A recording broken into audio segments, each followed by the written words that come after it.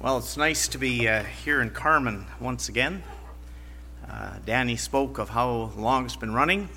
Stacy and I had the privilege of being members of this fine congregation from June 1st of 1995 to the end of February of 2011 when we retired and moved to Winnipeg.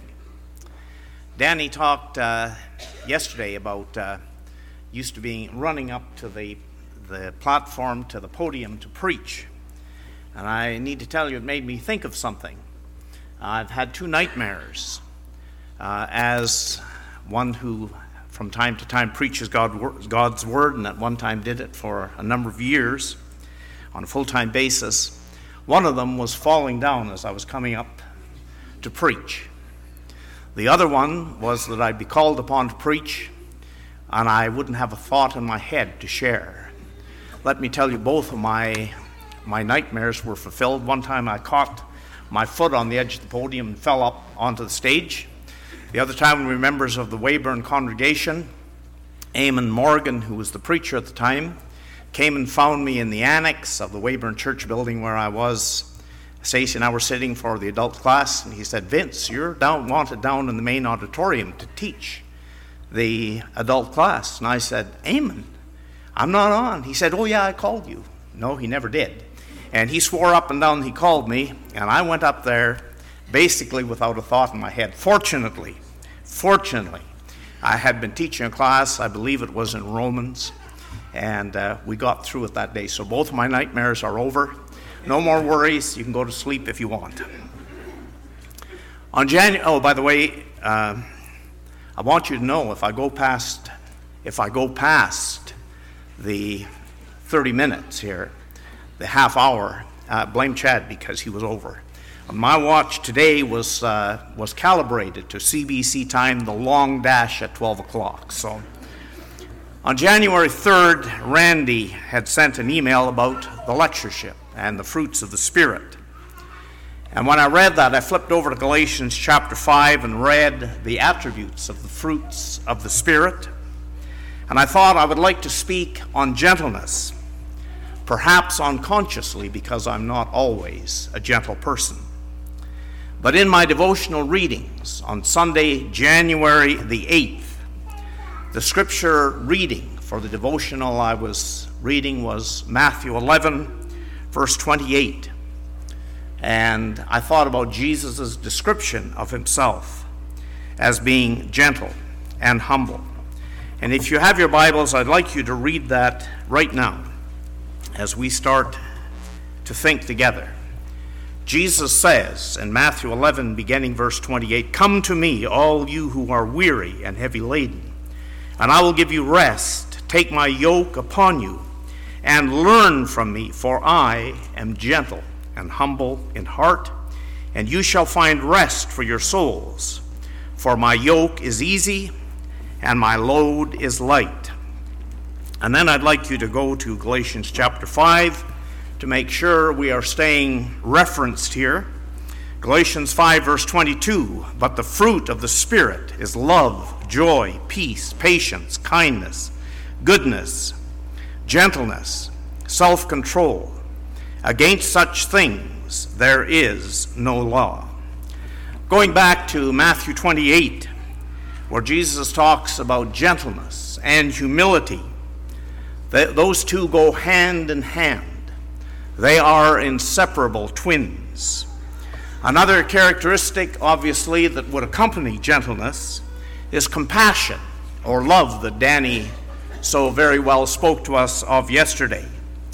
The Greek word for gentleness is praeotes, and it means gentle, mild, meek, to be an inwrought grace of the soul.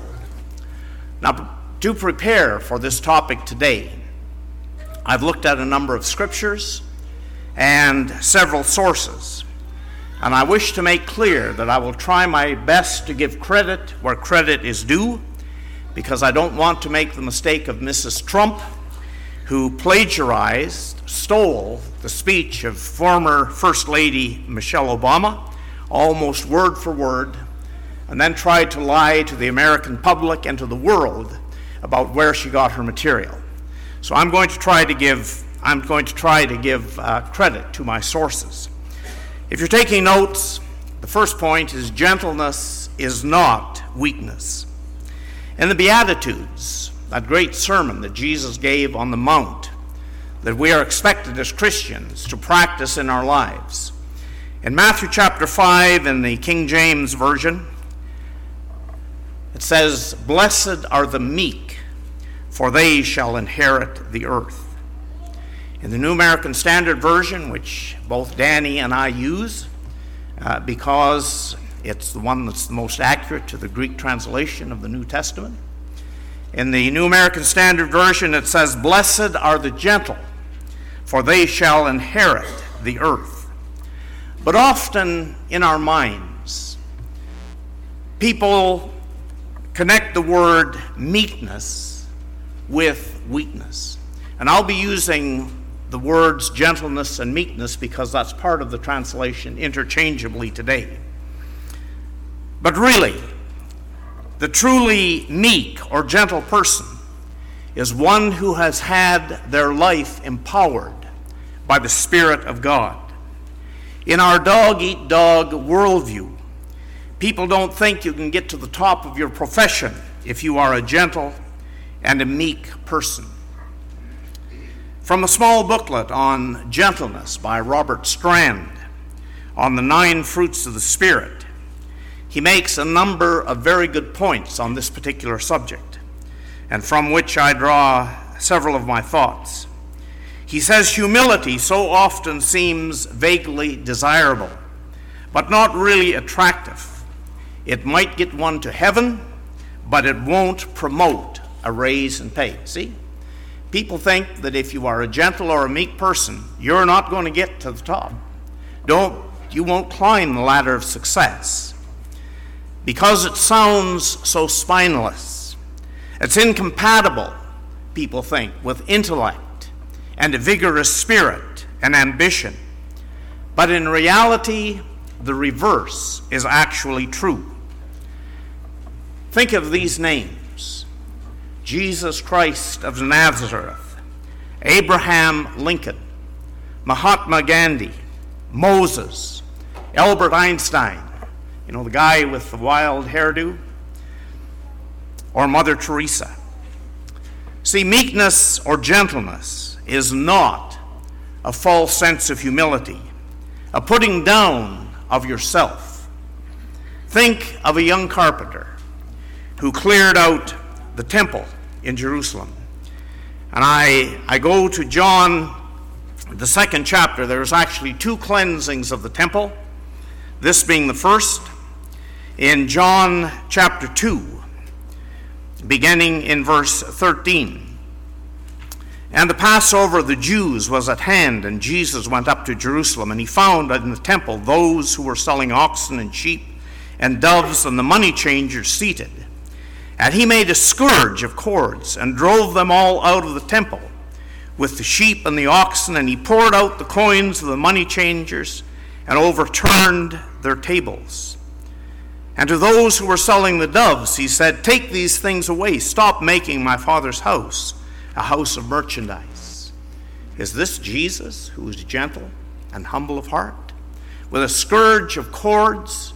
Can you imagine the bedlam in that temple as he drove those animals out, as he overturned the tables of the money changers because they were misusing the temple, God's house of worship? You see, meekness is first of all our attitude toward God and not toward man.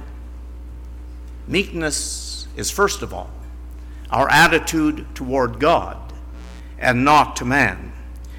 Because when our attitude towards God is right, then our attitude towards our fellow man will also be right. Paul said in Philippians 2, verses 5 through 8, that as Christians we are to have this attitude which was also in Christ Jesus, who, although he existed in the form of God, did not count equality with God a thing to be grasped, but emptied himself. And he became obedient to the point of death. Paul also said, "Be imitators of me, as I also am of Christ," 1 Corinthians 11, verse 1. Quite a statement, Paul. But is it possible? I think it is, because it happens all the time. See, little boys imitate their fathers. Little girls imitate their mothers. And young Christians often imitate older Christians. And when I became a member of the Lord's church at the age of 23, I can tell you I'm thankful for older Christians who helped me model Christ in my life. But the question here, where the rubber meets the road, do I ask this question, do I have a spirit of gentleness and meekness? And if not, why not? So if we've established, I hope, that gentleness or meekness is not weakness, let me talk about gentleness secondly. Second point, gentleness in leadership. Recently at the Central Congregation, which Stacy and I now attend, I preached a sermon on leadership, as I believe this is so very important in every segment of society. But if you read books on leadership, or watch videos, or go to seminars and training sessions, very often, if not usually, the message that will come across of how to get ahead is you need to look out for number one. In other words, you need to look out for yourself. A few years ago, remember there was a book that was kind of a bestseller, Learn to Swim with the Sharks or something of that nature. Because our narcissistic society in which we live is obsessed with being aggressive, standing up for your rights, speaking out, and not being a wimp. But Jesus' teaching on this subject is the exact opposite. He says the meek or the gentle will inherit the earth, not the Donald Trumps of this world, who are so proud of themselves and of the power that they have been given over others. That's not the attitude that the Lord approves of. But it seems that Jesus' teaching on this subject is out of date, hopelessly simple, and impractical. In today's world, the attitude is to get ahead. To get ahead, you have to have a hard edge to your personality and your character. You cannot be viewed as being weak or indecisive. And that's because gentleness is not a native plant that grows in the soil of the human heart.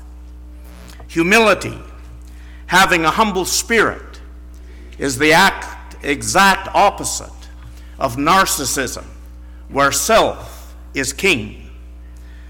And you know, when I look at the TV ads, most of the time I just mute them because I can't stand them. They upset me so much. Especially the car and the truck ads. The one that really gets me is some luxury car now. And the words behind it is jealous, jealous, jealous. To make people want to get that car as if when you got that car that you're better than other people. That's the spirit of the society that we live in. But true leadership means having a servant's heart. Let me share with you 1 Corinthians chapter 3, verses 6 through 9, where people in the first century church were saying, I am Apollos and I am of Paul. They were getting little factions or segments. Paul is the guy that I like. Apollos is the guy I like. But listen to what Paul says in verses 6 through 9. I planted, Apollos watered, but God was causing the growth. So then neither the one who plants nor the one who waters is anything, but God who causes the growth. Now he who plants and he who waters are one, but each will receive his own reward according to his own labor. For we are God's fellow workers. You are God's field, God's building. Paul had learned that great lesson of leadership, and that you give glory and honor to God, and not to any small ability that God may have given you in a certain area of life. Moses, one of the greatest leaders in all history, is described in this way. I've highlighted it in my Bible so I can go back and read it frequently. Numbers chapter 12, verse 2. Now the man Moses was very humble, more than any man who was on the face of the earth. Wow. No one could ever accuse Moses of being a wimp. When the law was given on Mount Sinai, God said, go down, because something is happening. And Moses went down, and Aaron had made a golden calf for the people who were worshiping now this idol. And Moses said, here's the God that delivered you from Egypt. And the people were involved in drinking and sexual promiscuity. And Moses called forth the Levites, and he said, go and kill them. And about 3,000 people died in that day because of their idolatry.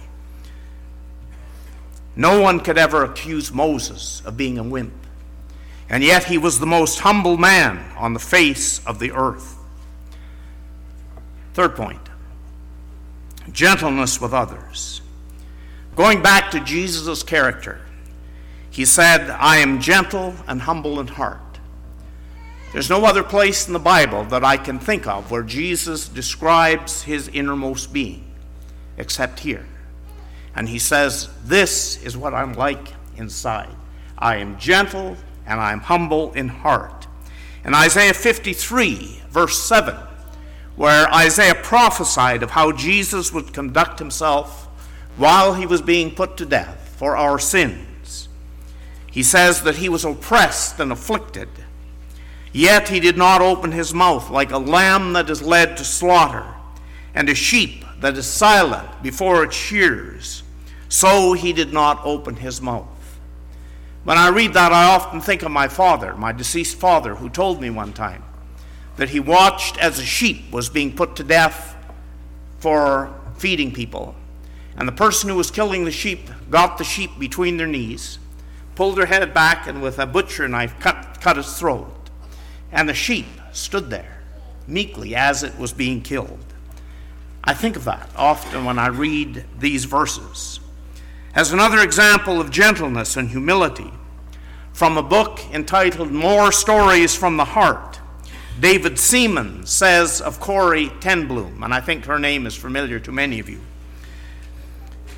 When asked how she handled all the compliments and praise that was constantly heaped upon her without becoming proud, she said she looked at each compliment as if it was a long-stemmed, beautiful flower that was given to her.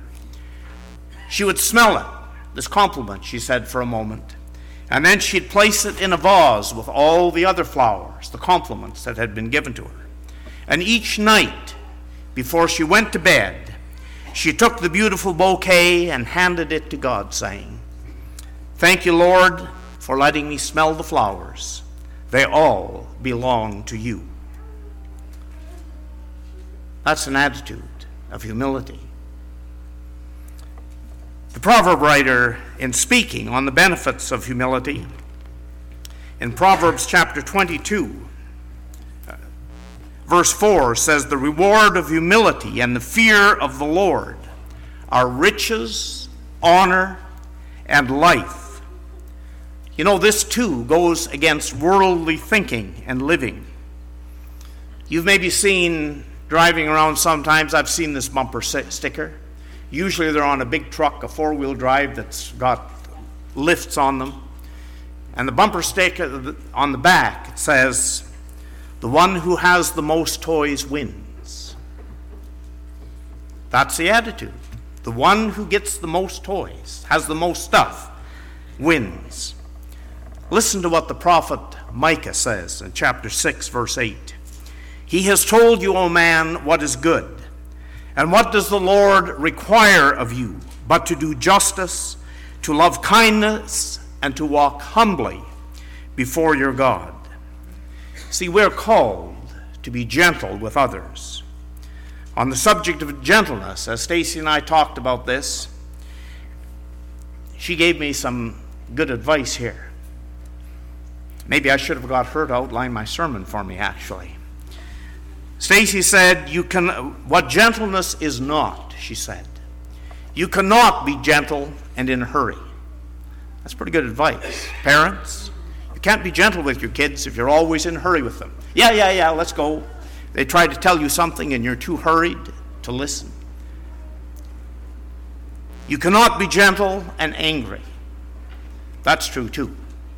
And because I have a temper, my sister used to say, went with my hair that used to be red. You cannot be gentle and angry at the same time. And you cannot be gentle and selfish, or you could say narcissistic, where it's all about you. We are called to be gentle. Remember that old acronym JOY? Jesus, others, and yourself. It's kind of a good rule to live by. Fourth point, gentleness in our actions and in our words. Again, as I started, I say again, I'm not an expert on this subject because I'm a fellow traveler with you on this road of trying to learn to be a gentle person. But gentleness is greatly needed in the world in which we live as we navigate the storms of life. David Roper, a fellow that I often read in my morning devotionals, says, "Calm my spirit in the storms, Lord. Grant me your peace and the strength to walk through this day." Notice what David says here. Give me the strength and the peace to walk through this day, not tomorrow, which we are so often concerned about and making plans about. And I'm guilty of that as anybody, of always planning something and have something on the go. Grant me the strength and the peace to walk through this day.